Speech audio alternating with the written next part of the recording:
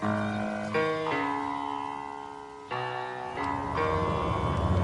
the right club. Be the right club today. Yes! Johnny, that's better than most. How about in? That is better than most. Better than most!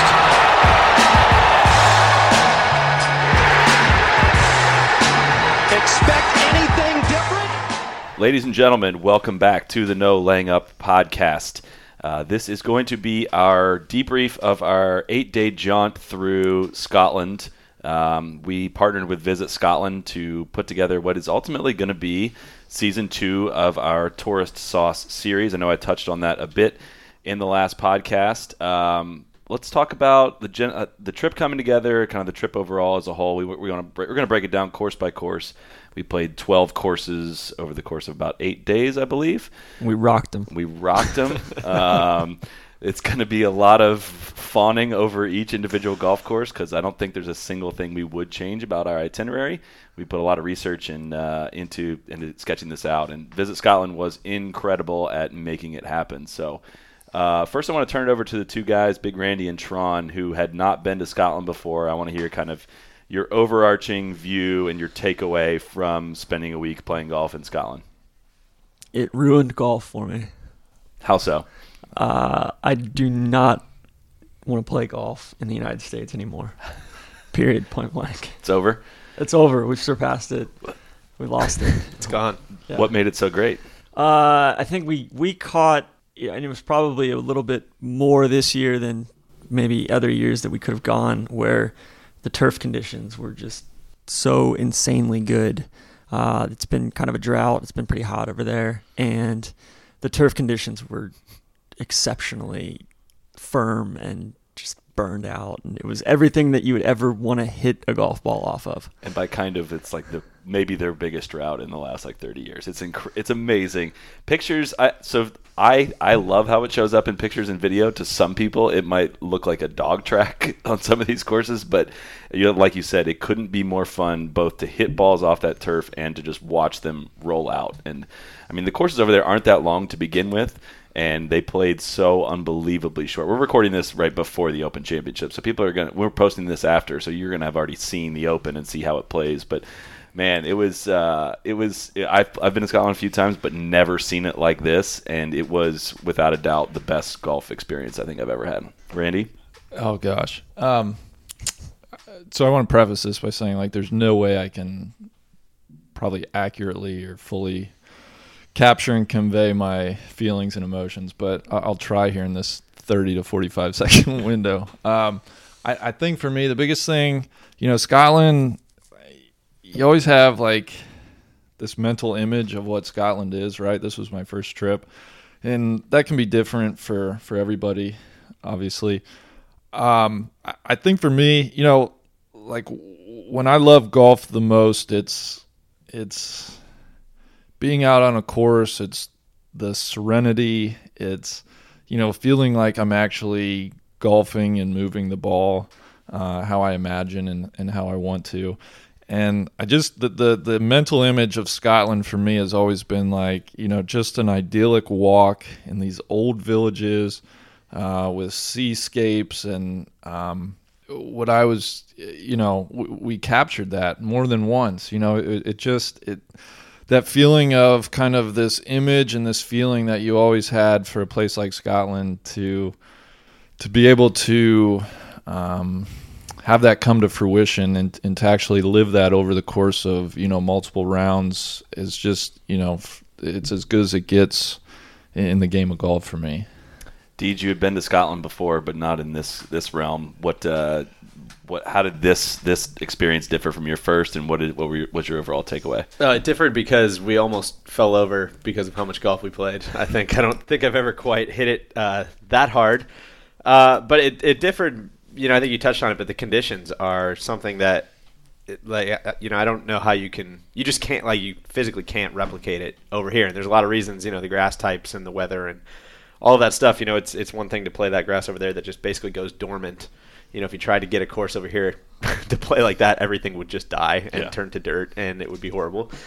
But to have that opportunity to play it like that is something that I think Tron said it too. It just kind of ruins you because you realize that that's how golf is supposed to be played. It's not, there was no shots, literally 0 shots that we played where it was, okay, it's 150 yards to a center pin, so just hit, your 150 club and try to hit it as close as you can, and it'll stop. Up in the air. Yeah, I mean, and we got to the point where I don't really know what sparked it. I guess probably playing at Cullen. We'll get into this, but where Tron and Randy and I just ended up taking half the clubs out of our bag for the last 3 or 4 rounds because you get to this point where you can hit a 7-iron either 100 yards or 200 yards, based on the conditions, and it just gets to this point where it's literally more fun and more engaging, and it just keeps you more present to just want to shape shots and knock stuff down and try to run stuff out and all those different things, and I think that's only possible in a place like Scotland. Yeah. For me, the half set was kind of a necessity because I was starting to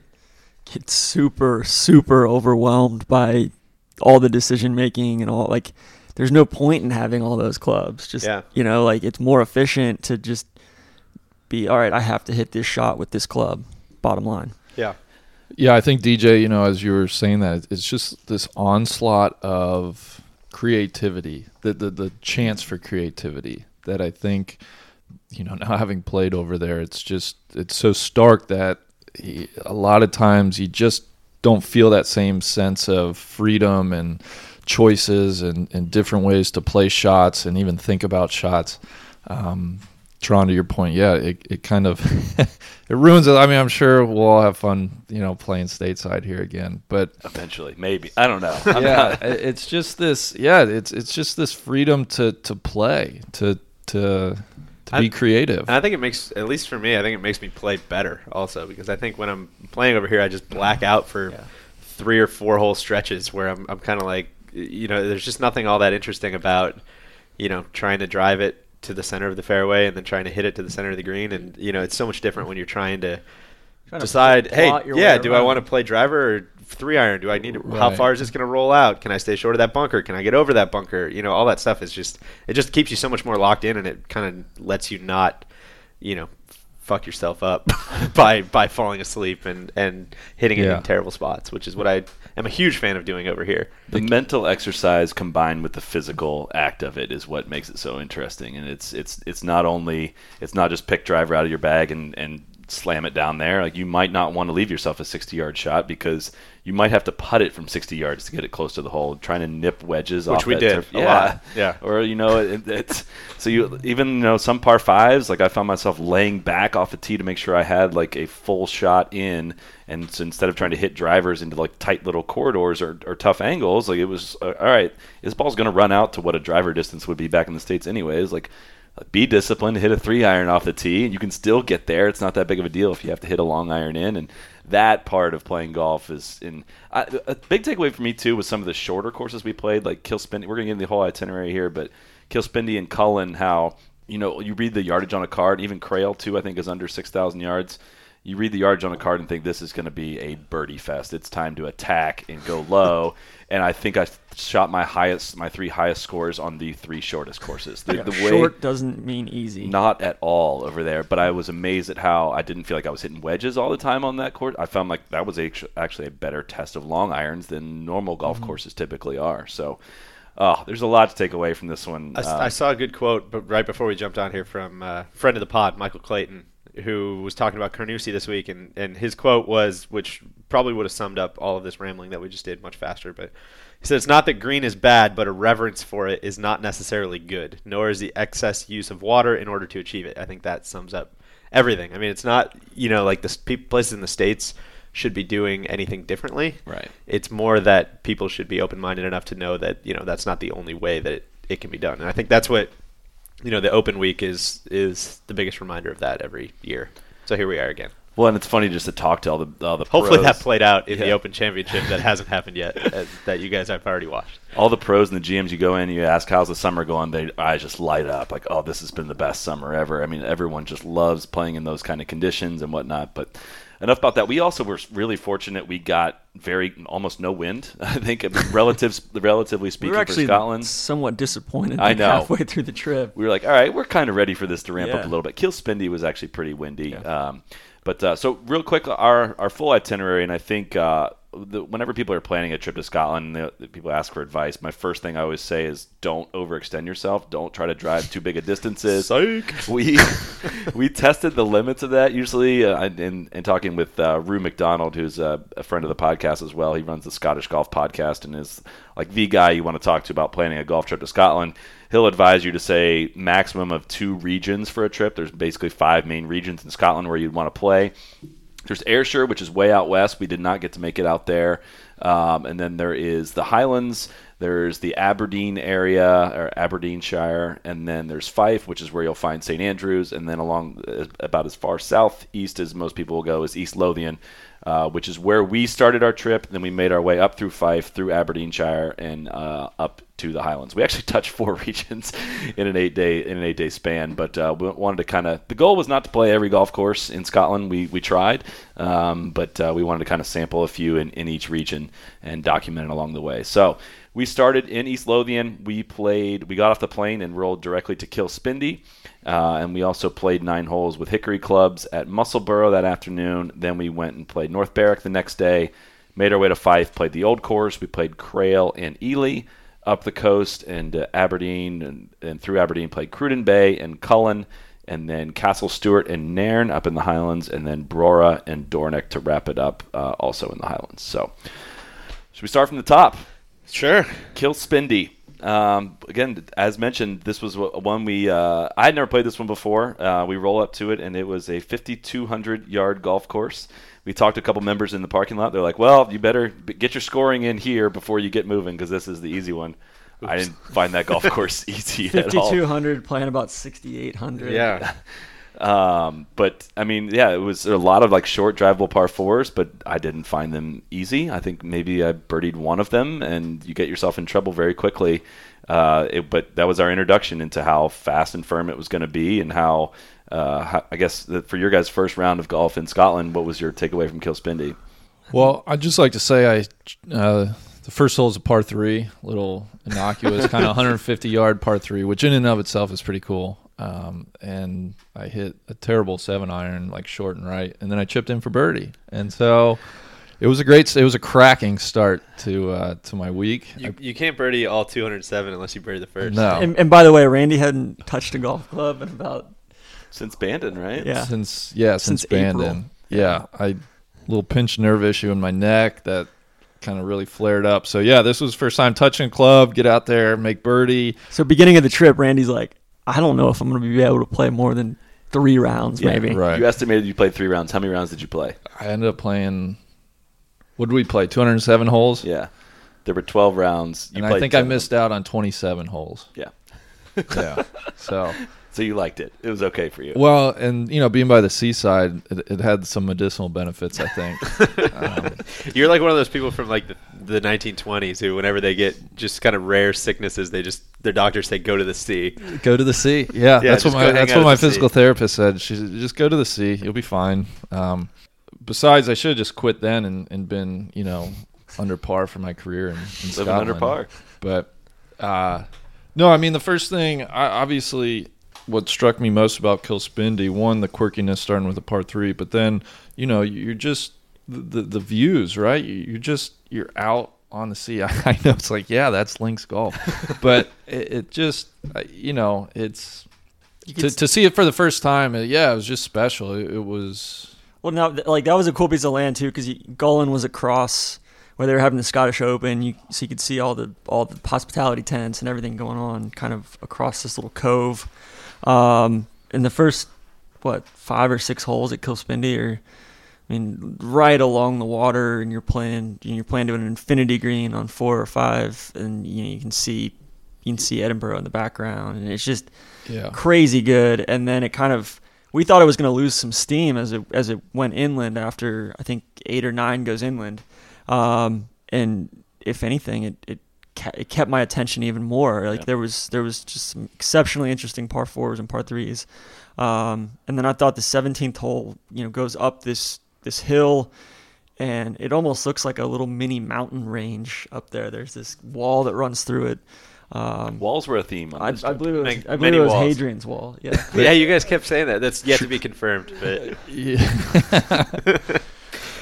you know what Kill Spindy reminded me of a little bit was what's the little public course that's right next to the country club in Brookline? Oh, Putter and Meadows. You know what I mean? You got all these like big ass, just world class places around it, and then you go check this place out, and it's like a cheaper. It was like a mix of really quirky knockoff kind of version Putter of those. and Meadows It's so and cool. Pacific Grove. Yeah. Like mixed together. Well, and that's what we want to. We're going to talk about each individual course, and you're going to walk away, and we're all going to have rave things to say about each one. But we're going to do our best to kind of put the courses in different classes, right? So, I would. You guys open this up for debate, but Kill Spindy to me, it's not necessarily the type of course. It's definitely not the course you base a trip around, right? I mean, we touched on some of the biggest name courses, and there's a reason why people line up to play these courses and book them way in advance and base trips around them. Kill Spindy, though, definitely fits the class of a course you need to fit in your itinerary, or the type of course you need to fit in to get a variety of experiences and to see what quote-unquote normal golf is like in Scotland. Right? You need the context. Yeah, exactly. And I think there's a couple different trips you can take to Scotland. And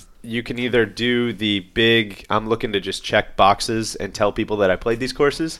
And Bag tags, baby. Bag you tags. You could be bag tag Barry if you want. That's fine. And look, there's nothing wrong with that. If you get one trip, if you get one trip to go over there and you want to do it big, then that's fine. And if that's your goal, then Kill Spindy's probably not on the list. But if you do want to get a more, kind of wholesale look at what golf is actually like for people who live there, then Kill Spindy is a huge must. I mean, it was so like fun. the day that we played, there was a junior event going off right behind us, and I think it was basically us and about Those kids were so much better than 80, us. 80 kids yeah. out there behind Oh, us, and it was crazy. Like how it was like, all right, like you hear all this stuff about grow the game here, and it was. All those kids were just absolutely golfing their ball. And that kind of course is the perfect place for a kid to learn the game of golf, and for us to like learn how to play a different style of golf also. But they're not going to be. There's nothing overgrown about it. There's no length issues for any of those kids, and you learn how to. All the short par fours had such awesome strategical elements to it, right? I mean, there's maybe 3 pot bunkers right in front of a 290-yard hole. That you're like, all right, well, what's my strategy here? Do I lay back and try to hit a full wedge in, or do I try to avoid these bunkers, but I have really no control of the ball once it hits the ground? And well, and I think that's an interesting point, because I think a lot of times people talk about strategy with golf holes and stuff, and the average player is such a shitty player. Yeah. That like the strategy almost never actually comes into play because you're just hanging out for dear life trying to hit the fairway. So when you're playing a shorter course like this, like that stuff is actually relevant to so many more players, right. Which I think is what you're saying, with the juniors. And I'm like pointing at myself. That's you just. But you know what I mean? Just It, described like, me. A whole like to a T. 17 and 18 are these two back-to-back incredibly short fours, and it's you have the wind obviously going, the same direct. Like one of them's going to play into, one of them's going to play downwind, and it's just that if you're playing that place every day, it would be such an exercise in thinking your way around. Kind of restraint. Yeah, and it's really really cool. yeah, Like in 18, it's this downhill. I guess it's a par 4. I mean, who cares? It was like 230. Yeah, it's like 230 or 240. Yeah. And there's this awesome porch on the back of the clubhouse, and everybody's just sitting there having a pint. And that was the perfect, like in my mind, that was the perfect finishing hole. Well, and that's what I was going to say, that one of the things I was most looking forward to are the finishing holes where the out of bounds, that the property kind of butts right up against the clubhouse, the town, the what have you. And Kill Spindy was a great little introduction in that, there's essentially off the back of the green and to the right of the green is, it's staked out of bounds, but it's the porch, it's people sitting there having a beer. It's just a cool little intimate feel for a finisher that you just don't really get in the States. And so that would be a recurring theme and one of my favorite aspects of, kind of our trip. I also, kind of talking about where to place this course in your trip, like it was the best course, I think, to get off the plane and go play. Yep. It's an easy walk. It's, again, it's relatively flat ground right there by the sea. Is it the Firth of Forth? Or no. I'm trying to think of the body of water. Yeah, that's what it is. You okay. got it. You nailed it. You rocked it, bud. Listen, we rocked it. And so I think, if you were kind of making an itinerary with Kilspindie in mind, it's the ideal place to play off the plane, or it's kind of a great late afternoon, maybe, second round of the day where it's a bit more casual. You're just not going to get beat up playing out there. We're basically just trying to stave off jet lag and right. keep ourselves busy and have some fun in the process. But I think the biggest theme that it kind of plants in your head is just because you can hit a shot doesn't mean you should hit a shot. So like if you let's say it's a 290-yard par 4, that just because you can reach the green, and I know I'm saying this on a no laying up podcast, but doesn't mean that you should be hitting habeas corpus has been suspended for today.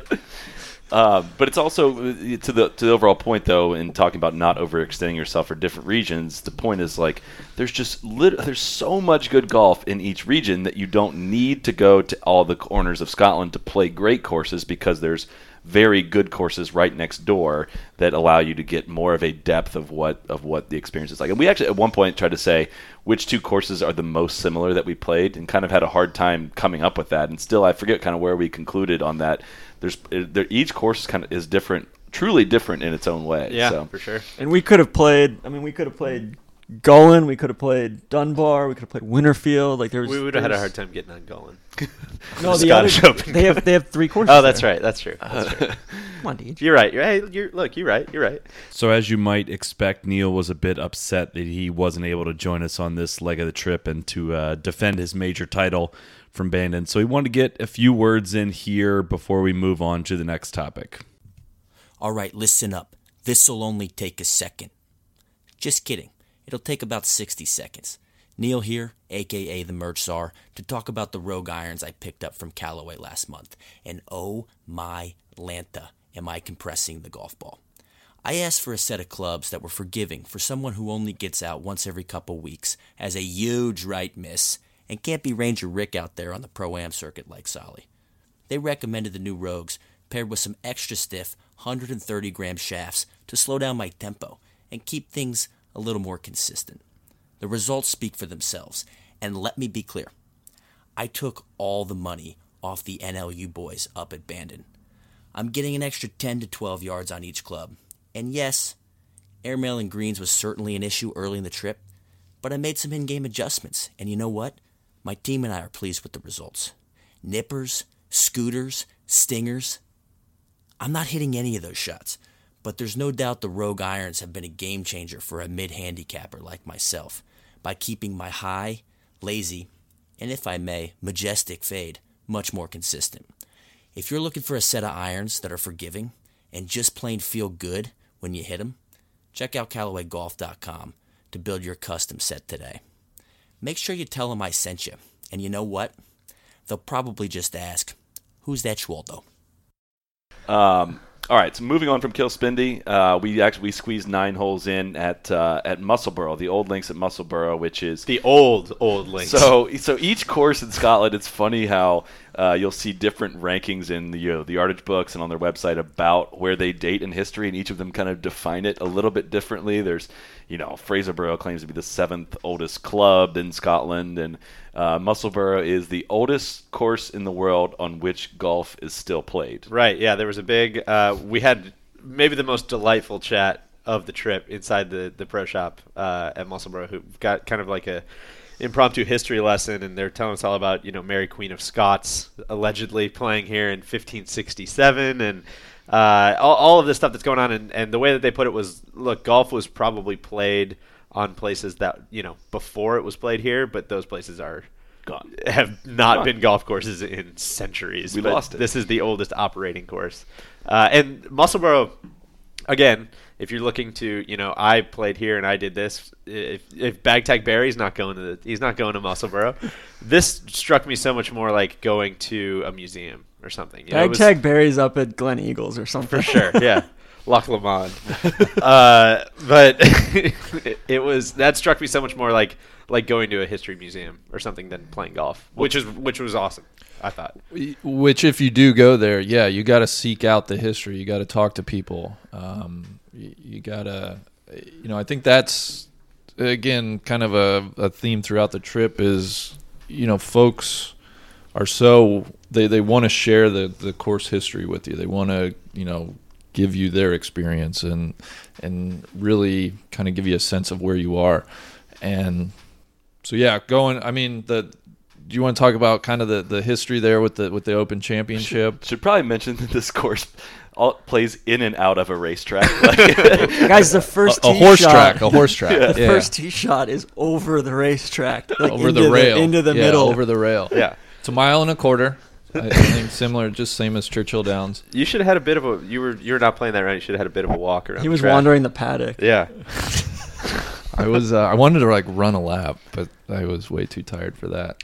So yeah, it basically was like a 7-hole golf course originally in like the late 1830s, I think, and then by 1870 they'd added 2 more to make it a full 9, which was wild because you had St. Andrews was originally like 22 holes or 20 holes or something. Prestwick I think was 12. And so you had the Open Championship was moving around between these 3 different courses. No.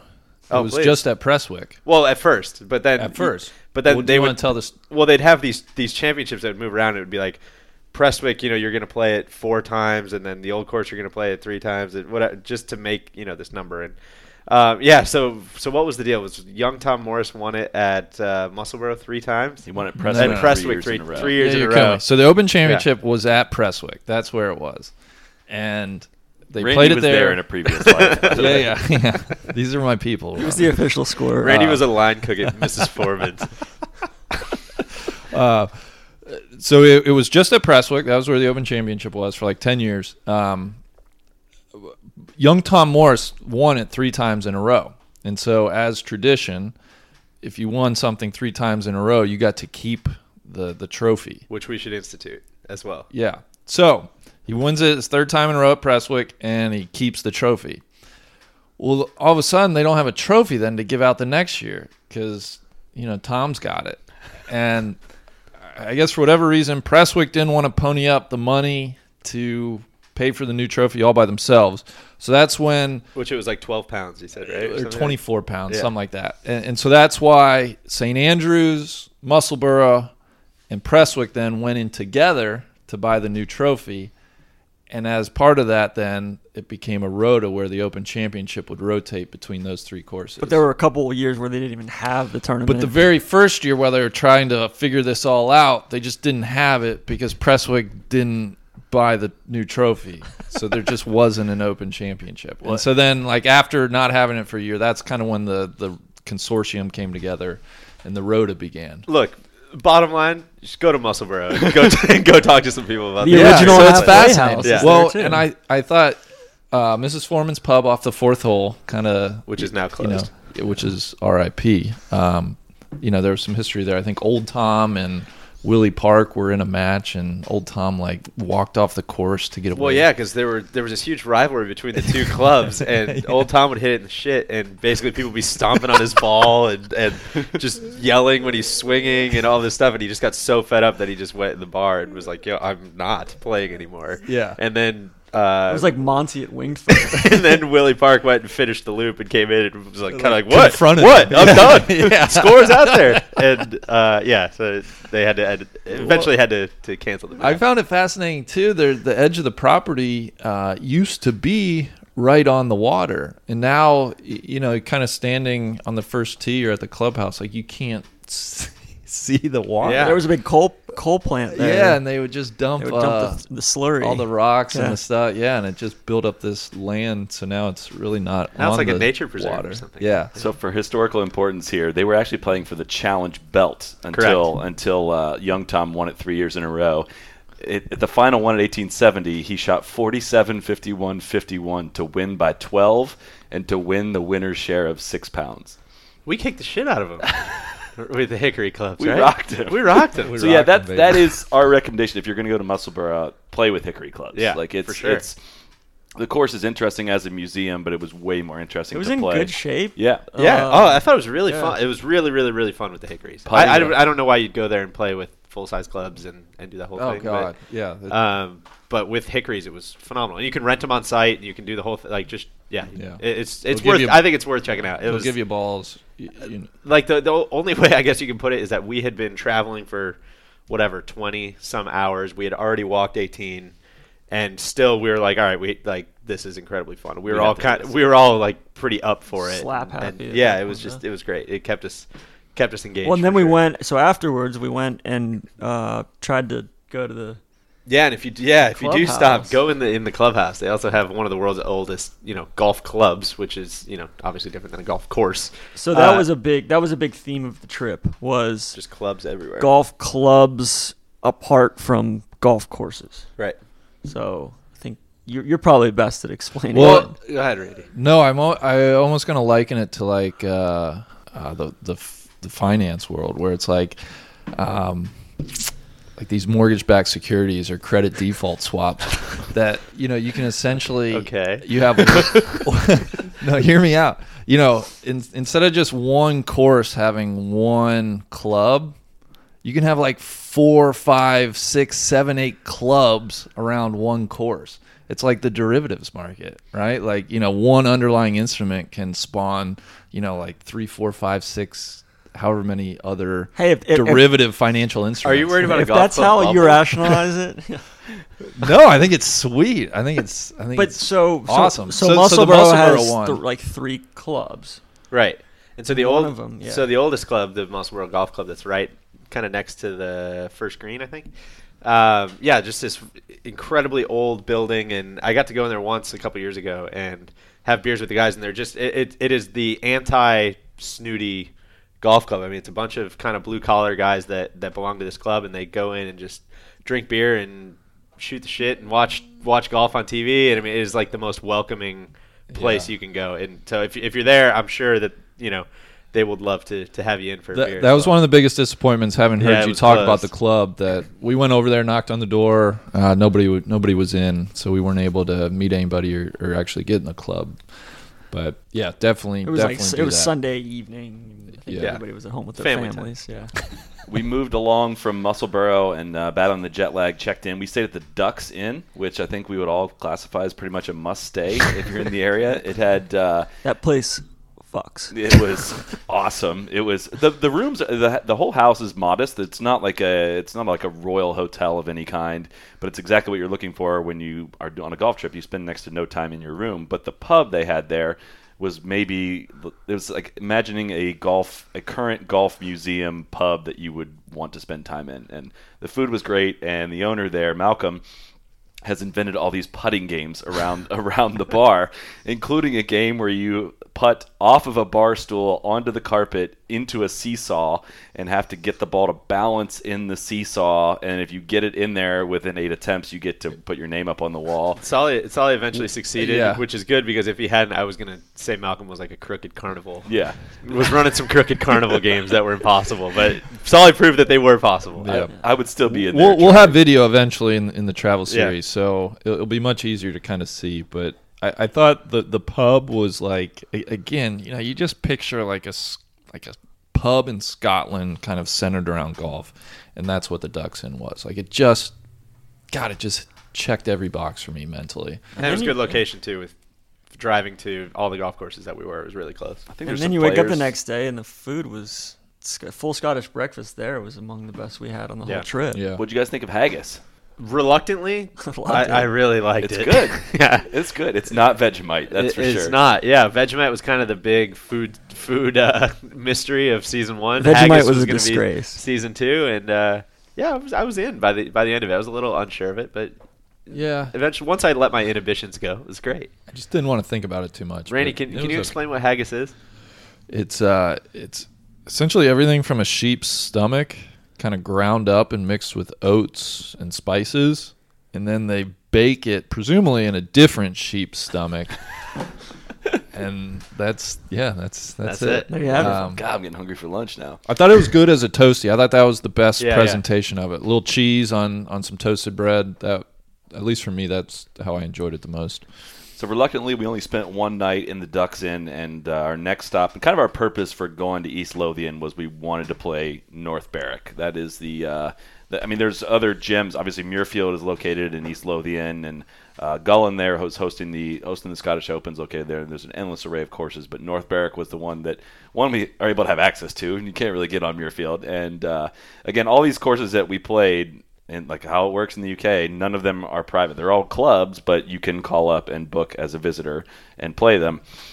North Berwick, DJ and I, we had played before, and it's I think DJ, walking to the first tee, you not so sheepishly declared it that it's your favorite golf course in the world. Yeah, and I don't know how much that's changed, now adding a bunch more to my context, but I don't know that you can get a better back nine than you find at North Berwick. I mean, every single shot is interesting and fun and exciting and different than pretty much anything you've seen anywhere in the world, but yeah, I love it. It's phenomenal, and I think it's almost it's kind of the course that over the last, I don't know, probably 20 years or whatever was kind of, to quote Tron, maybe so underrated that it is now overrated.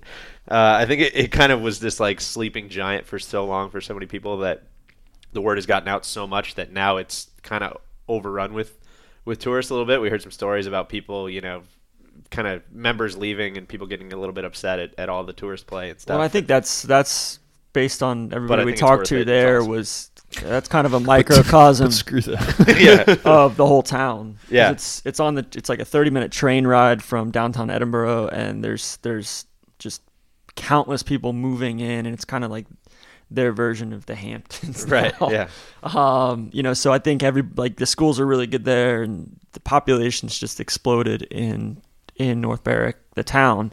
But the course has so many similar characteristics to like St. Andrews. Yeah. Like where you start and you're playing, basically you're teeing off in this big field essentially right next to, it's kind of like the town square, and then you're working your way out, nine out and basically 9 back. Shared fairway between 1 and 18, 18 kind of coming back towards the clubhouse, drivable hole with a big swale in front of it. The similarities. Kind of a road down the right-hand side. Yeah, and then you after that first hole you kind of turn left, whereas the old course you turn right and go out. But let's talk about the concept behind. I really enjoy this. I don't even think I've ever noticed it before this trip. And the first hole kind of being an ease-in hole, and the idea of finishing with a rather easy hole, and how that's been protected at a lot of these courses, and that like driving ranges aren't really a thing. And I know that some courses have installed them to kind of appease the American visitors and whatnot. Which is a disgrace. We hit 0 range balls in this trip. Let's just say we're the best tourists ever. My favorite ranges are just the hitting bays that you Yeah. see at some clubs, where it's just like a net in a cage, and if you want to go hit balls into a net to warm up, here you go. It's almost patronizing. Yeah. Where it's like, oh yeah, you need a range? Yeah, here you go. This is we installed this just for you, Which Mr. we were talking about it. I don't think I've hit a range ball in at least 9 months. Yeah. No, I love it. I don't know if I've hit a range ball in 2 years. I despise going to the range. And so, Solly, to your point, like the kind of the ease in is, I love it. Yeah, and it's fun to have like an easy finishing hole too that you look forward to playing, to think like, all right, I can get one back here as we finish. Like golf doesn't always have to be hard. It's hard enough as it is. And I think so. St. Andrews definitely follows that easy first hole and easy finishing hole. North Berwick's the same way. Kilspindie was the same way, and I'll forget some here, but I love the courses that kind of give you that ease in and ease out. Usually the 17th hole is pretty tough, and then they bring you something pretty easy coming in. But North Berwick, I think, Tron, to your point, like North Berwick reminds me so much of St. Andrews. It's just like slightly scaled down and probably a little less touristy. It's probably like St. Andrews was 50 years ago, right? Yeah. Just it's kind of eerie. Yeah, exactly. And they're probably fighting the same issues St. Andrews, they're just 40, 50 years behind, kind of the same issues the town of St. Andrews has dealt with as well. I will say we got the course in the opposite of the prevailing wind. I think I definitely enjoyed the course more the first time when it's into the wind on the way out and downwind on the way back. The part of what makes that back nine so interesting is the helping wind that comes in with you, and a lot more decision making comes into some of the shots, like on 14 and deciding what bunkers you want to carry, and like the pit hole is like it's a breeze. The 13th hole, which you've probably seen pictures of, where you play into the fairway and then you pitch over a wall into the green. It's one of the best holes probably in all of golf, and into the wind it's like kind of a beast, like kind of a hard, difficult hole. But Tron, what was your main takeaway from North Berwick? I thought the green Just some of the green complexes were absolutely banana land.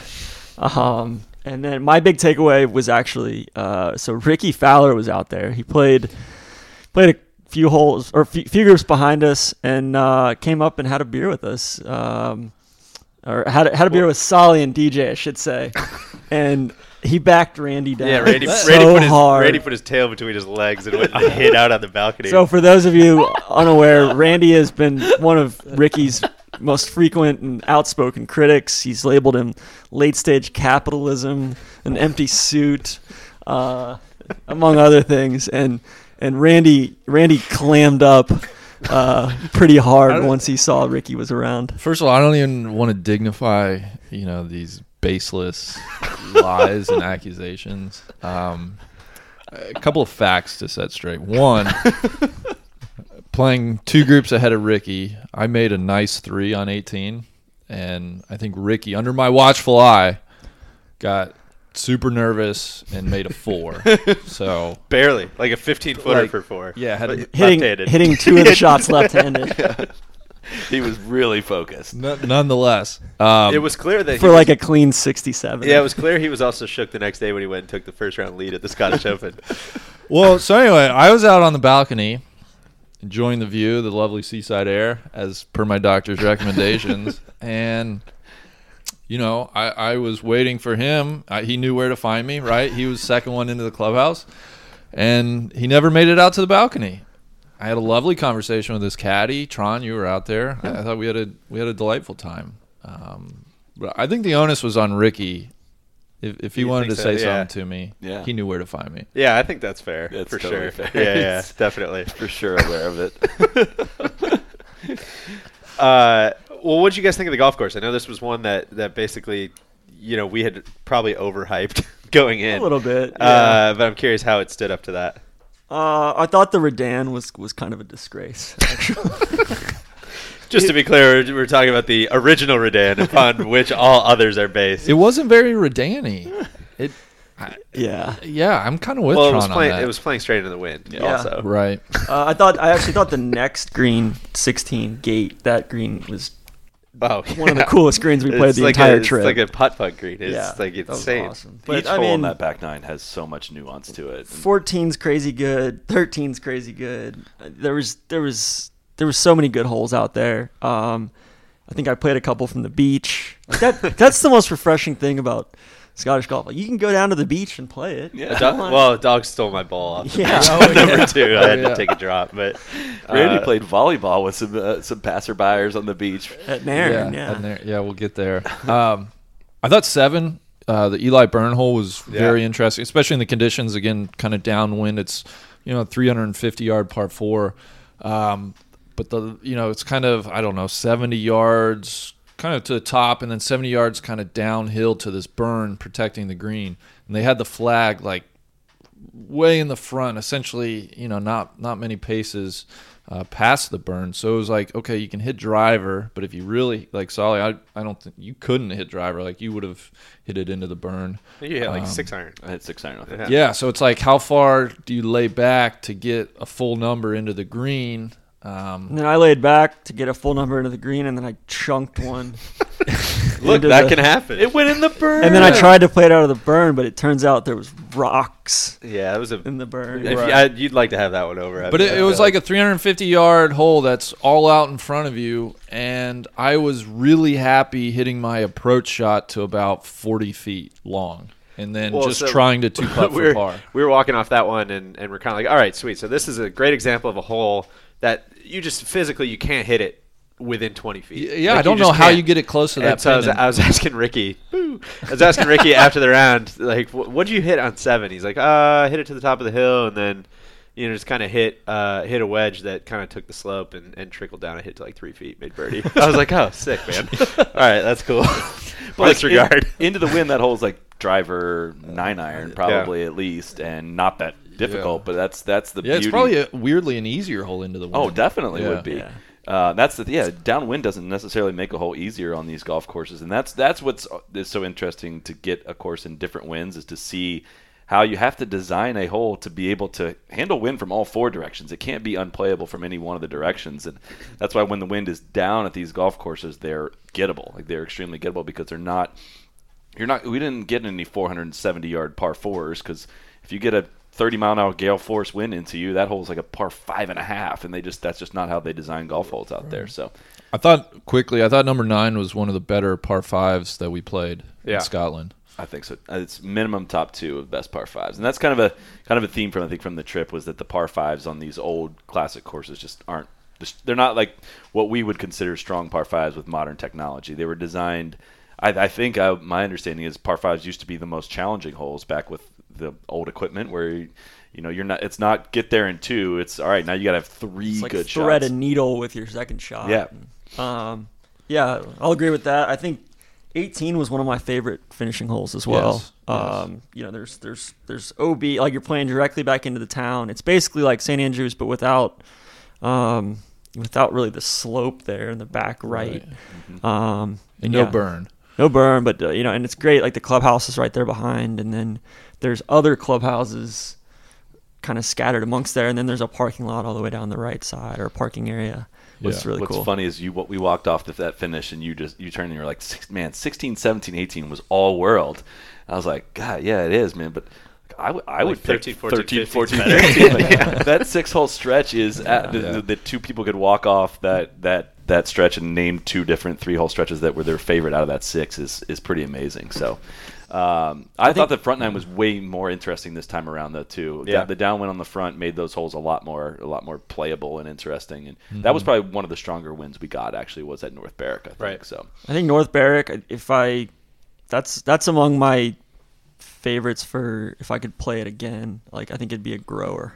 Yeah. Too. Yeah. I mean, I liked it a lot the first time around, but I think I would only like it more and more and more. Yeah. I think that's the course I walked off like wanting to play immediately again. Yeah, which is interesting because there's so many holes out there that if somebody tried to build them today, they would get shot.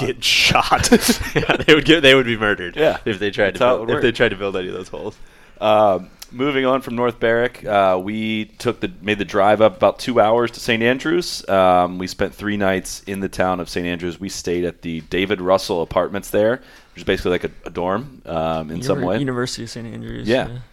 The David O. Russell I wouldn't change anything about that. I think that's kind of a cool way to take in the town. We went to the Dunvegan that night, of course. The famed hotel/bar there, just about maybe 300 yards from the 18th green, which has just artifacts and pictures. And the pictures of basically anybody who's ever played the old course that is famous is photographed there with Sheena, the old owner of the bar. It's now under new management, but they still kept all of the relics. It looked exactly the same. Yeah, it's the exact same experience. It's just not her behind the bar there anymore, but.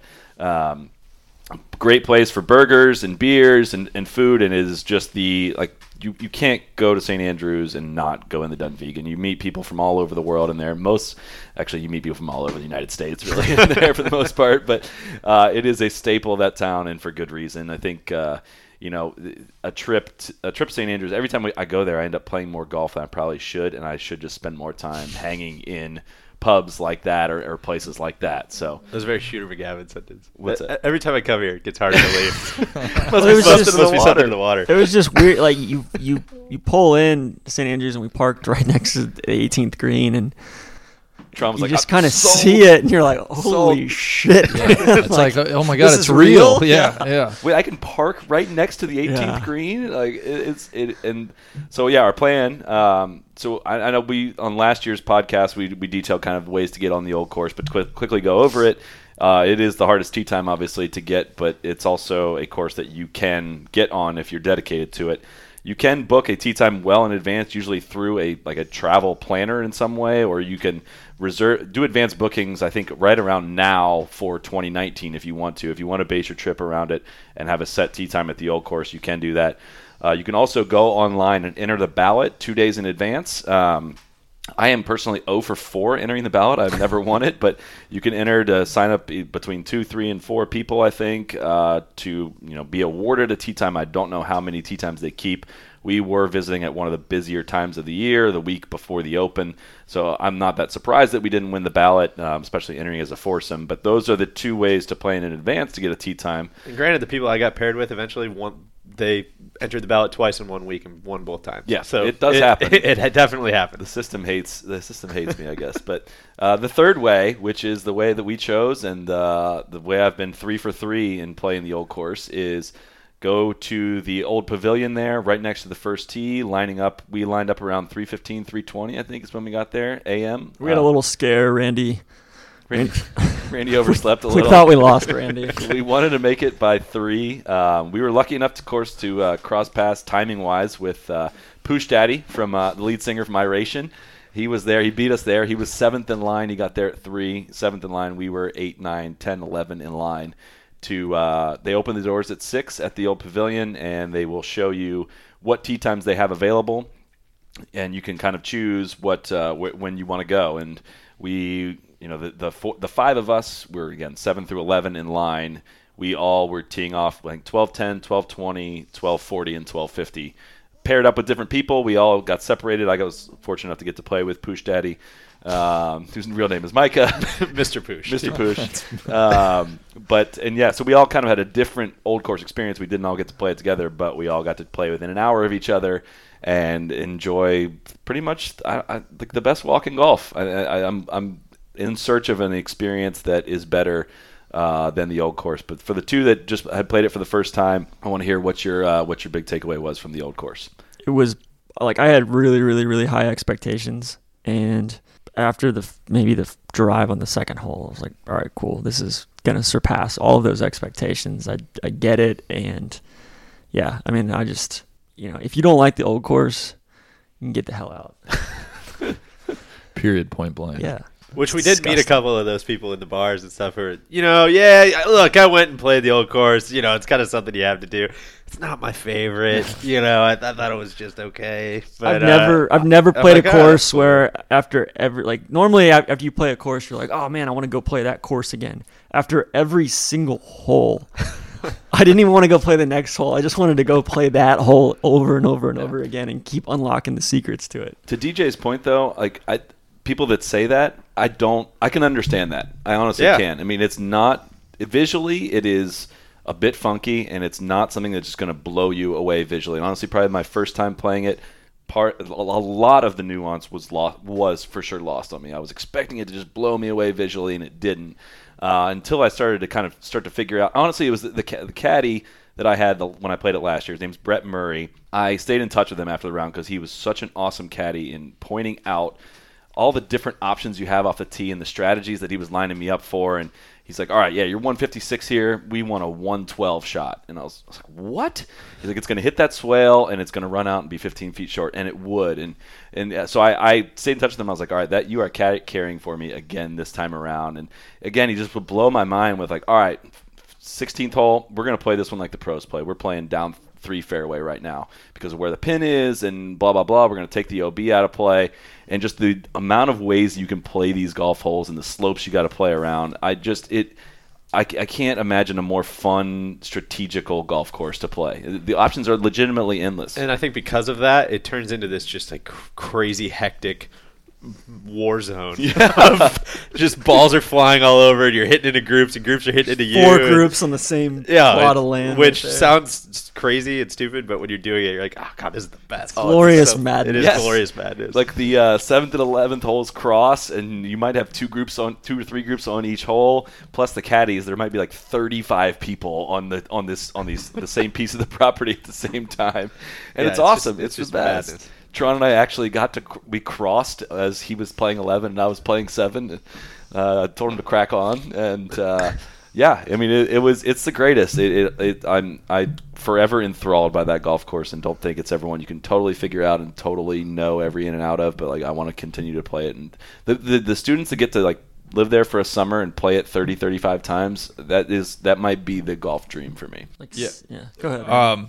You guys nailed it with just kind of the madness. I almost liken it to trying to play golf in the middle of a busy airport. Like imagine like Terminal B at O'Hare, and like everybody's just playing golf, going different directions, and you just like, what is going on out here? And then you get to 18, and there's tourists like running up on the bridge to take pictures, and it is just kind of like a glorious mass of humanity. When we got to 18, there was this. I think they were a Korean family. You know, this guy just no regard for us playing the golf hole. Runs out on the bridge, stands there. He's got his foot up like you know, Alexander the Great. Yeah. Just conquered the golf course. And you know, we get up to him. We think he's gonna get out of the way, and he's like, "Hey, can I borrow your golf club? Like, I forgot my golf club." Like, oh yeah, like you were gonna bring it for this. And he borrows my playing partner's golf club, and he stands there with his club over his shoulder, and I mean, it was just, I don't know, it's Didn't he ask one of you guys to take the photo too? Like you're the ones playing the hole. Yeah, exactly. And he was just, it's just a complete madness. It's the best. So I think I actually enjoyed. Like I was paired up with a father and his two sons. I kind of liked, like, no offense to you guys, Yeah. we played a lot of golf together. Yeah. It was fun to get out and like go play with some other people. Yeah. So I was with this family from Mexico, and one of the sons, you know, he showed up, I think, to the pavilion at 3:30 a.m. and he was wearing like a full-on Gucci Like tracksuit. tracksuit, and I was like, man. And then I ended up getting paired with him, and one of them, They're like, you two look like you guys would have a lot to talk about. so on the first hole, he shanks one, he hosels one across the Himalayas putting green.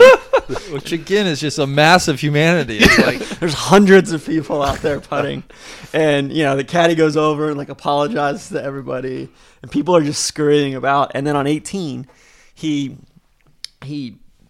basically hosels like a 3-wood or a driver off of one of the hotels, one of the buildings down the right. Like It'd be sweet if it was a 3-wood, like he was trying to play really sensibly. and then hits like almost hits a couple walking their dog, and it was madness. It was awesome. it's the best. The whole thing. I don't know if this is a good comparison because I'm not a huge fan of like visiting DC, or maybe I've just never been there at the right time. But it just feels like going to like a capital city of golf, you know. And it's just, there's tourists everywhere, but still you're kind of like, man, this is really cool to see. This is, you know, I don't know if that makes sense or not. But and then the Dunvegan, I think, is kind of like the.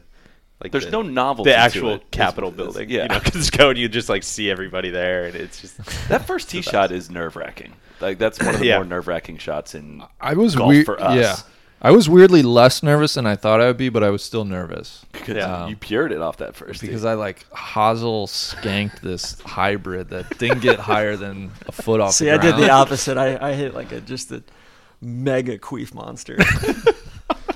It actually played close to the hazard. At a great angle. It's kind of the dragon queen. My favorite anecdote that happened to me at the Oak Course was I was playing 17 and just hit a beautiful drive, just a big cut around the hotel, sitting in the middle of the fairway. The pin's kind of on the right side, so you're not really dealing with the bunker there. And I hit, again, you know, a common theme, just a terrible approach shot. And it actually, like, it's right, and it catches the road, and it bounces up over the wall, out of bounds. So I play out the hole, and I play out 18, and I'm sitting behind 18, waiting for you guys to come in, and just minding my own business. And this older gentleman walking a dog, you know, just comes up to me. He sits down, and after about 10, 20 seconds, he's like, he just kind of out of the side of his mouth goes, "What happened with that second shot on 17?" And I just started laughing, and I blamed it on my caddy, who was phenomenal. Caddy Danny, it definitely wasn't his fault. But, you know, we just got to talking for about 10 minutes. He's a local. But just that guy had been walking, saw me hit, you know, on 17, walked into town, obviously saw me sitting on 18, and, you know, would say that to me. It's just like, that's kind of St. Andrews. That's the Old Course. You were getting some shouts from the Jigger Inn, too, playing 17. Is that right? Oh, yeah. So I after I hit it OB, I dropped and played, you know, an Irish drop. No, this was a real proper drop. Yeah, proper drop. And so I hit up greenside, I was standing over my putt, which was for 5, I guess. But these guys thought I was putting for birdie, and they go, "Hey, Stretch." They're American. I'm like, I know they're talking to me. I'm like, yeah, what's up? He's like, if you make birdie on the road hole, nobody's gonna believe you back home. And I go, well, this is actually for 5. They go, well, okay, all the same. Cheers. Yeah.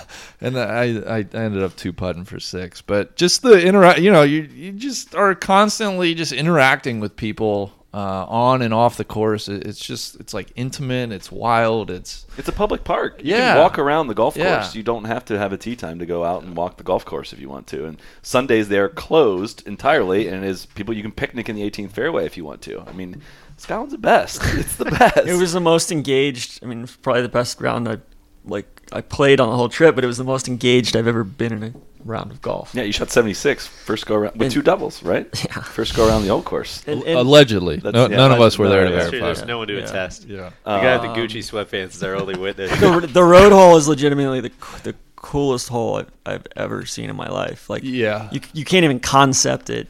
Yeah. If You could execute it if you built that course. I kind of agree with that.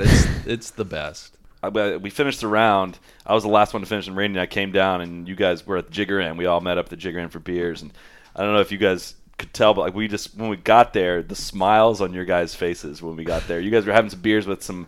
You played with some Aussie podcast listeners, I think. And yeah, they were there for 2 months. They were in Scotland for 2 months. Like we're kind of going around, and people are like, "Oh, you guys playing a lot of golf?" I'm like, "Oh, listen to all the golf we're playing." And I asked these guys, and they're like, "Yeah, we're over here. We're getting a pretty big trip. We're over here about 2 months." And actually, we saw him the next day at Crail, and we're hitting it down their fairway, and they were hitting it down our fairway. Yeah, they were great. Yeah. So yeah, had some beers the Jigger Inn. That's kind of the in a 24-hour span had the St. Andrews experience. I think we would have loved to have spent more time there and gotten out to the new course and gotten out to the Eden course. I never actually played the Eden. Yeah, love to play Jubilee. Yeah, I mean you could go surely you could go just to St. Andrews for 5-6 days and yes. only play golf there. Correct. Under the St. Andrews The umbrella. Himalayas. Yeah. You could go to oh gosh, we should do a whole separate podcast about the ladies putting club. Tell us about it. Do we even want to go there? Well, so there's a lot to Do you unpack. want to save that for the video? We'll try to do it really quick. So you guys woke up the next day and went and played Crail. For the travel series, Randy and I thought it'd be beneficial for us to go kind of get into town and see what we could scare up. We ended up mostly just hanging out at the St. Andrews Ladies Putting Club for maybe 2 hours. And the quick history that we learned from our guy Kevin, the manager of the new manager of the Himalayas. The Himalayas, which was the first thing he informed us. It's not actually pronounced Himalayas; it's pronounced the Himalayas, and was basically that this wild putting green that all these tourists, and a lot of people listening are probably very familiar with, is actually owned by the St. Andrews Ladies Putting Club, which was formed as kind of a thing for all of the wives. Putting Society, isn't it? Putting Club. Oh, okay. You're thinking of the Jacksonville Beach Putting Society, Correct. which is forthcoming. Gotcha. More to come on that in a future Sorry. episode. But so this club was started by basically the wives of the RNA members back in the day. 150 years ago. Yeah, all the RNA members were men, and so the wives kind of needed something to do. They liked golf as well, so they started this putting club, and they let the public go out there and basically play for nothing. I mean, it's like £2 or a pound for seniors and kids. Yeah. I think £3 for adults. But whenever they want to have challenges, like putting comps, as they call it, Medals, they close it down, and Kevin has to go kick everybody off and explain what's going on, and they all get dressed up, and they come in, and they have tea, and then they have these one-on-one putting matches. And Randy and I were watching this for a long time because all of these women who are kind of probably north of 60, 65, I would say. Some as old as skewed I think older. 90, Yeah. they were saying. Yeah. They have just dead weight from like 40 feet. 50 Over feet, like over three the- humps, around a bend. and they all knock it like inside 3 feet almost every time. And then they all have the yips inside 3 feet.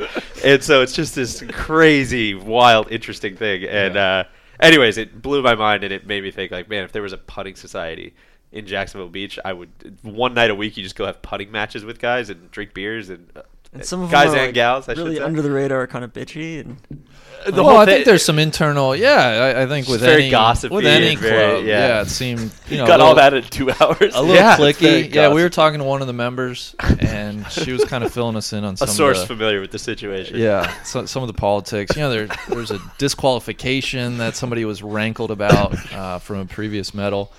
They have like 100. I don't know. That might be. They have heaps of medals though. Yeah. I mean, That was a different takeaway cups from the whole and trip. contests and it's just competitions. how many comps all these clubs have. So we caught them on a. Explain medals. Yeah, let's do that.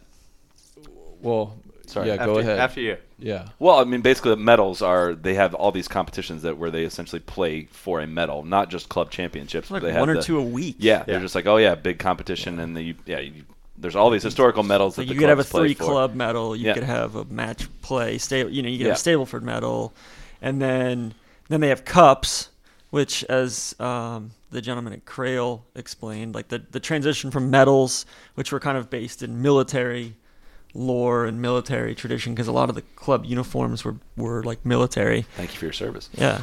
I'm surprised, certain club companies haven't instituted medals for their sponsors. But then they transitioned to cups, which was basically to promote the social feeling amongst them. So the cups would, you would drink out of the cup so like the claret jug, it's not only respectful to drink out of it, it's like you're like legally required to drink out of it. That's why it was a disgrace when Zach Johnson ate corn on the cob out of the claret jug. You're supposed to drink out of it. Sorry to interrupt you, but continue where you're going with the medals. Well, yeah. So the ladies play for all these different medals, and caught them on a Wednesday match play, 18-hole match play. Medal. Good matches coming down. We saw a couple go to extra holes. Yeah. Don't spoil it for the contest. Yeah, look, you're right. Yeah. Not many concessions. Well, so because of the yips. right, yeah. And so the last thing I'll say kind of about the whole, clubs and that kind of thing is I was thinking about just personally and how much more golf it would make me want to play if I belonged to something like that. Because right now, fortunate to have you guys living in the same town and, always kind of pulling to go play golf or to go do something. But I'm sure a lot of people listening to this don't have that. Before this trip. I don't think I'm going to be pulling out to play golf anymore. But You'll putt with us, though, won't you? Thinking about it, a lot of people listening to this probably have that situation where it's like, they're serious golfers, but they don't have a ton of golfing friends or whatever. And having like not a putting society, but like having like a golf club like this, where you constantly had 50 people pulling at you like, hey, come play the 3 club. Hey, come do this. Hey, come do this. Hey, come do this. God, think about how much more golf that would make you want to play. Rather than, hey, maybe we can find like a 7:52 tee time. It's going to be like $60. And we'll like, play a 4-ball. Yeah, do you want to play or not play? It's so easy to be like, dude, no, not really. I'm good. But just the whole structure of it is so much different and just so much more conducive to actually playing golf. And that's what's genius about the kind of the derivative nature of these clubs, where you can have multiple clubs around the same course. So you can have just different, social feelings in different clubs. Like one can skew younger and more social, and it's like the new club at St. Andrews is right. A lot of college students, and a lot of guys that caddy over at King's Barnes, and as opposed to obviously like the RNA where you have to wear a sport coat to even walk in. Yeah. And that's what you just don't get here, right? Right. And so regarding Fife and St. Andrews as well. I mean, we agree we could spend 5-6 days just playing around there. So people are familiar with Kings Barnes, and obviously with Carnoustie, the Open leading up, we were not able to access that course, and I've played Kings Barnes a couple times. It's a fantastic course. We didn't get to go there on this trip. Obviously, it's one we'd love to fit in. We wanted to get a little bit off the beaten path. I know that these are not hidden gems or secrets of golf courses, but while these guys were gallivanting around with the ladies on the putting green, Sean and I went and checked out Crail, which is one of the oldest, and I don't remember how they define it there, but one of the oldest clubs in the world as well. The Crail Golfing Society. The Crail Golfing Society. This place is stretched out on just an incredible piece of land, and of course I'd love to play with hickories. I think actually sometime. Yeah. But Tron, what was your reaction to our jaunt around Crail that morning? It was hard. It was one of the hardest courses we played. I thought it was harder than it was just really raw. And par 69, 5,700 yard course. And it was probably the most dangerous golf course I've ever played, but and not really in a bad way. It was almost kind of in an invigorating way, similar to St. Andrews. It's like there's so many groups traversing. It's just a really compact piece of property. There's holes crossing over. There's tees that are right behind greens where you're hitting it directly back over that green. But yeah, I mean, there was the use of the land is just spectacular. The opening stretch, the first 6, 7, 8 holes, and then there's kind of this back paddock as well. There's a big cave in the middle of it that Constantine, 1,000-year-old bones or whatever were found in this cave, and you know who lives in that cave, don't you? The bogeyman. And then they've got a championship course there as well, designed by Gil Hance. The Craighead course. Yeah, so it was an eminently enjoyable walk, but yeah, man, I got beat up a little bit out there. Gil, what else Gil Hance did? So we were talking with one of the pros in the clubhouse and asking about the Gil Hance course. Neither of us had played that one, and this guy from the doors was like, Gil Hance, he did Winged Foot, where we're members. That's what I love about golf. I can just picture like connecting with people, Yeah, I kind of picture like a record scratch moment where like the music stops and everybody just like turns and looks at the guy. And I was like, oh God, you are that New Yorker right there. But no, that stretch, the first 5 holes there along the water, I enjoyed Crail more this time around than I did the first time. Again, the conditions play into that. Some really interesting fun holes out there, and kind of fits into that Kilspindie category of, look, we're not telling you to base a trip around going to Crail, but if you're looking for some kind of variety, this is the exact course it's you should essential. have. Yeah. Again, that clubhouse experience with all the drawings and all the medals and all the things they have in there was spectacular. Awesome views and some really, really fun golf holes. Some golf holes are a bit lacking out there, but I mean, it is kind of more in the relic category, and it's definitely so far from a modern course. It's not stretched out for any kind of championship. The new course that they built there in the early 2000s kind of gets overshadowed as well by Kingsbarns, which was actually Hance's first design, first solo design. Correct, I guess he was good friends with the professional at the club at that time, and they asked him to do it, and he incorporated. There's a wall out there, Hadrian's Wall, and most people don't know that. I think it crosses the wall 4 or 5 times. But yeah, it was such a. There were so many awkward shots on that course that it was not a comfortable course to play, but in a good way. Yeah. Like it challenged you and stretched your kind of limits a little bit. Good condition too. It's in really good condition, and the first hole's like a little drivable 4. Again, eases you in. It's got a house next to it. I don't remember exactly what that house is. It's a lifeboat. So there's a big lighthouse that was designed by. It's the model. It's basically the template lighthouse for all lighthouses designed for the next 100 years. The original Redan lighthouse. Yeah. It was designed by Robert Louis Stevenson. Oh, sure. And it's like 14 miles off the coast, and basically there's this group of rocks out there, and they were getting shipwrecks like all the time. So they built this lifeboat house out there on the first hole, and then everybody would just throw the light boats in there, go get all the shipwrecks. So.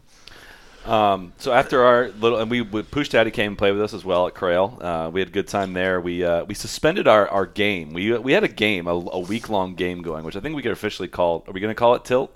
Sure. Stack and Tilt. I wanted to call it Stack and Tilt, but apparently that name's been taken. So we talked about it a bit on the Bandon podcast. We modified it a little bit for this version. I think it's kind of our final version. So 8 points for an eagle, 4 points for a birdie, 2 points for a par, 0 for a bogey, and now it's -4 for a double bogey. We had -2. We decided you need a harsher penalty. These are all net scores. All net scores. If you make a net birdie, your next hole, you go on tilt. Your next hole is worth 2 times as many points. If you make another net birdie, your next hole is worth 3 times as many points. Or, if you just make an eagle flat out, you surpass 2x and you go straight to 3x. So you can get on tilt and get hot, but then if you throw it back with when you're on 3x and you make double, you lose 12 points and you're right back to the field. So came down to the final hole of the entire match, 207 holes or whatever. No spoilers though. No spoilers. You got to tune into the series to see who the winner of that was. But we suspended that for that, and then the 4 of us got back together for an afternoon round at Ely, which is another course that is in. I prefer Ely over Crail. I think. I don't know if you feel the same way, Tron. I prefer Ely over just about any course I've ever played. But again, it is. So yeah, let's hear about your guys' experience with Ely first. I want to hear from the man across the table from me about what he was told at the pro shop when he went to check in. Right. So after gallivanting around with the ladies in the morning, I thought it would be good. Yeah. Real please. quick though, we also went around town. St. Andrews, the town. Yeah. And then there's a couple things I love in life. One is seeing college campuses, and two is exploring new towns. And so I would be happy going to St. Andrews and like not golfing for a couple days, just for sure going around town, different pubs, restaurants, seeing the sights. So we had a lovely. I think we undersold how lovely of a day we had. It was great. Yeah, lovely is the word to say it. And so we popped back into the David O. Russell Apartments, and I was like, we're getting some unseasonably warm weather. I'm going to pop some shorts on. Showed up to Ely. They were not a fan of seeing my calves, apparently, and I had kind of normal. Mr. Steal Your Girl rolling up. That's what they were worried about. Had normal, just kind of ankle socks on. That was not within the guidelines of club policy. They're like, we regret to inform you that you're going to need to purchase some knee-high length socks. Luckily for me, they had some available for purchase, which I think were like four options. Four options. Yeah, there was like a Kansas City Royals blue, like the George Brett option. There was like a all black. Yeah, I don't know, that would be kind of like a shoeless Joe Jackson kind of look. It was like a Jaguars teal. There was an electric teal, and then there was like a radioactive yellow. Well, and a red. And a red. Bright yeah, red. which seemed kind of a little more regal than what I would. In picture, these aren't like mid-calf socks. These are like for like soccer No, players, like the big soccer socks that kind of cover your shin guards and come all the way up to like your knee. Yeah, so luckily, the honor of the game of golf was preserved because I was able to purchase some bright yellow socks, and which I think kind of was able to construe from really 5-6 fairways away just how much I respect the game. You were a disgrace, and they put you in your place. Yeah, you're right. And this is all happening in this little happening little very pro quickly. shop next to the first tee, this little starter's hut, and there's a giant periscope, like you're in a submarine. Yeah, which was cool. It's like it's a blind first shot over this hill. And it was you use the periscope obviously to see if the group ahead is cleared. And one more thing about the socks that I thought was cool. While I may respectfully disagree with the policy, I did think it was objectively very funny that the socks that they had available for purchase were just the brightest, they were hideous, grotesque socks possible. It was a Scarlet Letter situation. Yeah. So I thought that was pretty funny, and I give them props for. It was also for doing only that. enforced for men. Right. Yeah. That's certainly true. It was a very sexist policy. That's certainly what I think a lot's been made of. I think that's kind of a misconception about Scotland. Is it's there's still a couple of holdouts. Namely Muirfield, where they don't have women members, but as evidenced by the Ladies Putting Society and this sexist policy at Ely. When are men in Scotland going to catch a break in golf? Yeah, that's the question. Perhaps we've swung too far to the other end of the pendulum. I think we got maybe the summer night in Scotland. The course was almost entirely to ourselves. This was the World Cup, the England-Croatia match was the night we were out there. We were informed in the clubhouse about this pub that's located just off the fourth tee and just off the 17th green, called the 19th hole, and somewhat of a tradition that you just after 3 holes or after 17 holes you roll into this pub and have a beer. We took that opportunity. Yeah, after 3 holes, we caught a little of the Wimbledon. Yeah, caught some tennis and had a pint before hitting back out to the course and had it to ourselves. But I think. You guys I really enjoyed Ely, but you guys seem to be completely blown away by the experience. So it's 16 par 4s and 2 par 3s. Yeah. Which any other time I'd say that's an absolute disgrace. I love par 3s and I love par 5s. But there was so much variety, and the conditioning was just insane. And the run-up areas and the greens. I think one of the biggest takeaways from the entire trip for me was how much of a freaking savage James Braid is or was. Just possibly the baddest hombre on the planet. Yeah, cosign. Listen. Ely is my spiritual center. It's my home. What do you mean by that? It was. I've never. I just. And this is where it's like my limited vocabulary is. I just can't possibly do justice to the feelings of content. Just being content out on a golf course. It has all the aspects that I want. It's eminently playable. It's ground game, options, creativity galore. You got the beautiful little town of Ely butting up against, kind of one side of the property. Well, you kind of play through a corridor, of the town, and then you get out by the water. There's just a huge, wonderful cliff out by the 13th green that you play towards. Probably my favorite spot in all of Scotland. Yeah, like the stretch from 10, 11, 12, 13 was. But it was just that. It was that good. Late afternoon, early evening, golden light. We had the course to ourselves. We were all playing fairly well. It can't get better than that. We're out on the 5th or 6th green, and we hear a cheer from probably a 19th mile hole. away. Yeah, from the pub. Yeah. And England had scored. Yeah, the World Cup game was going on, so we had the entire golf course to ourselves. You have, you got Hadrian's Wall in play off the back of 3, which is like this criminally underrated downhill par 3. Like 8 kind of coming up with that little dirt road kind of buttressed up against the front left of the green. For a course with 16 par 4s, I've never played a course with more variety. Yeah, you forget all about that. You don't. It's you not don't even notice it. It's not even a consideration. Yeah, like 10 is a short 4 where it's like up and up this hill and then down. 10 was. I hit driver. I just like chipped a little driver down the hill. I convinced DJ, who was like further down the hill, to hit his chip shot back up the hill to try to get a run. I still believe that was the right play too, DJ. Yeah, it wasn't, but it was that firm and fast, though. Yeah. Like I convinced him to play 40 yards back uphill to get the slope to run it down to the green. Listen, I'd rather make 5 that way than make a unmemorable 4. Yeah, I don't remember what you guys made on that hole, but I remember why I made 5. And the views, across the Firth of Forth. You got some wind farms in the background on the hills. That was more DJ and Randy's. Oh yeah, a lot of renewal. There was an oil rig out in the middle. That was more my vibe. Tron had a Drill Baby Drill shirt on. But you can see across to Barrick and all that across the way. I think probably 10, 11, 12, 13. You said 13 had Buck Club vibes to it. Oh yeah, for sure. 13 was, God, it was good. Dogleg left around the water there. And the green was kind of uphill to kind Redani. of a plateau, Redanish style green. It was gross. It was disgusting. It was disgusting. You were disgusted. I think by about 14, you just kind of laid down. I just couldn't handle it. It's as good as it gets for me. So one thing, Randy, you took a push cart almost every round.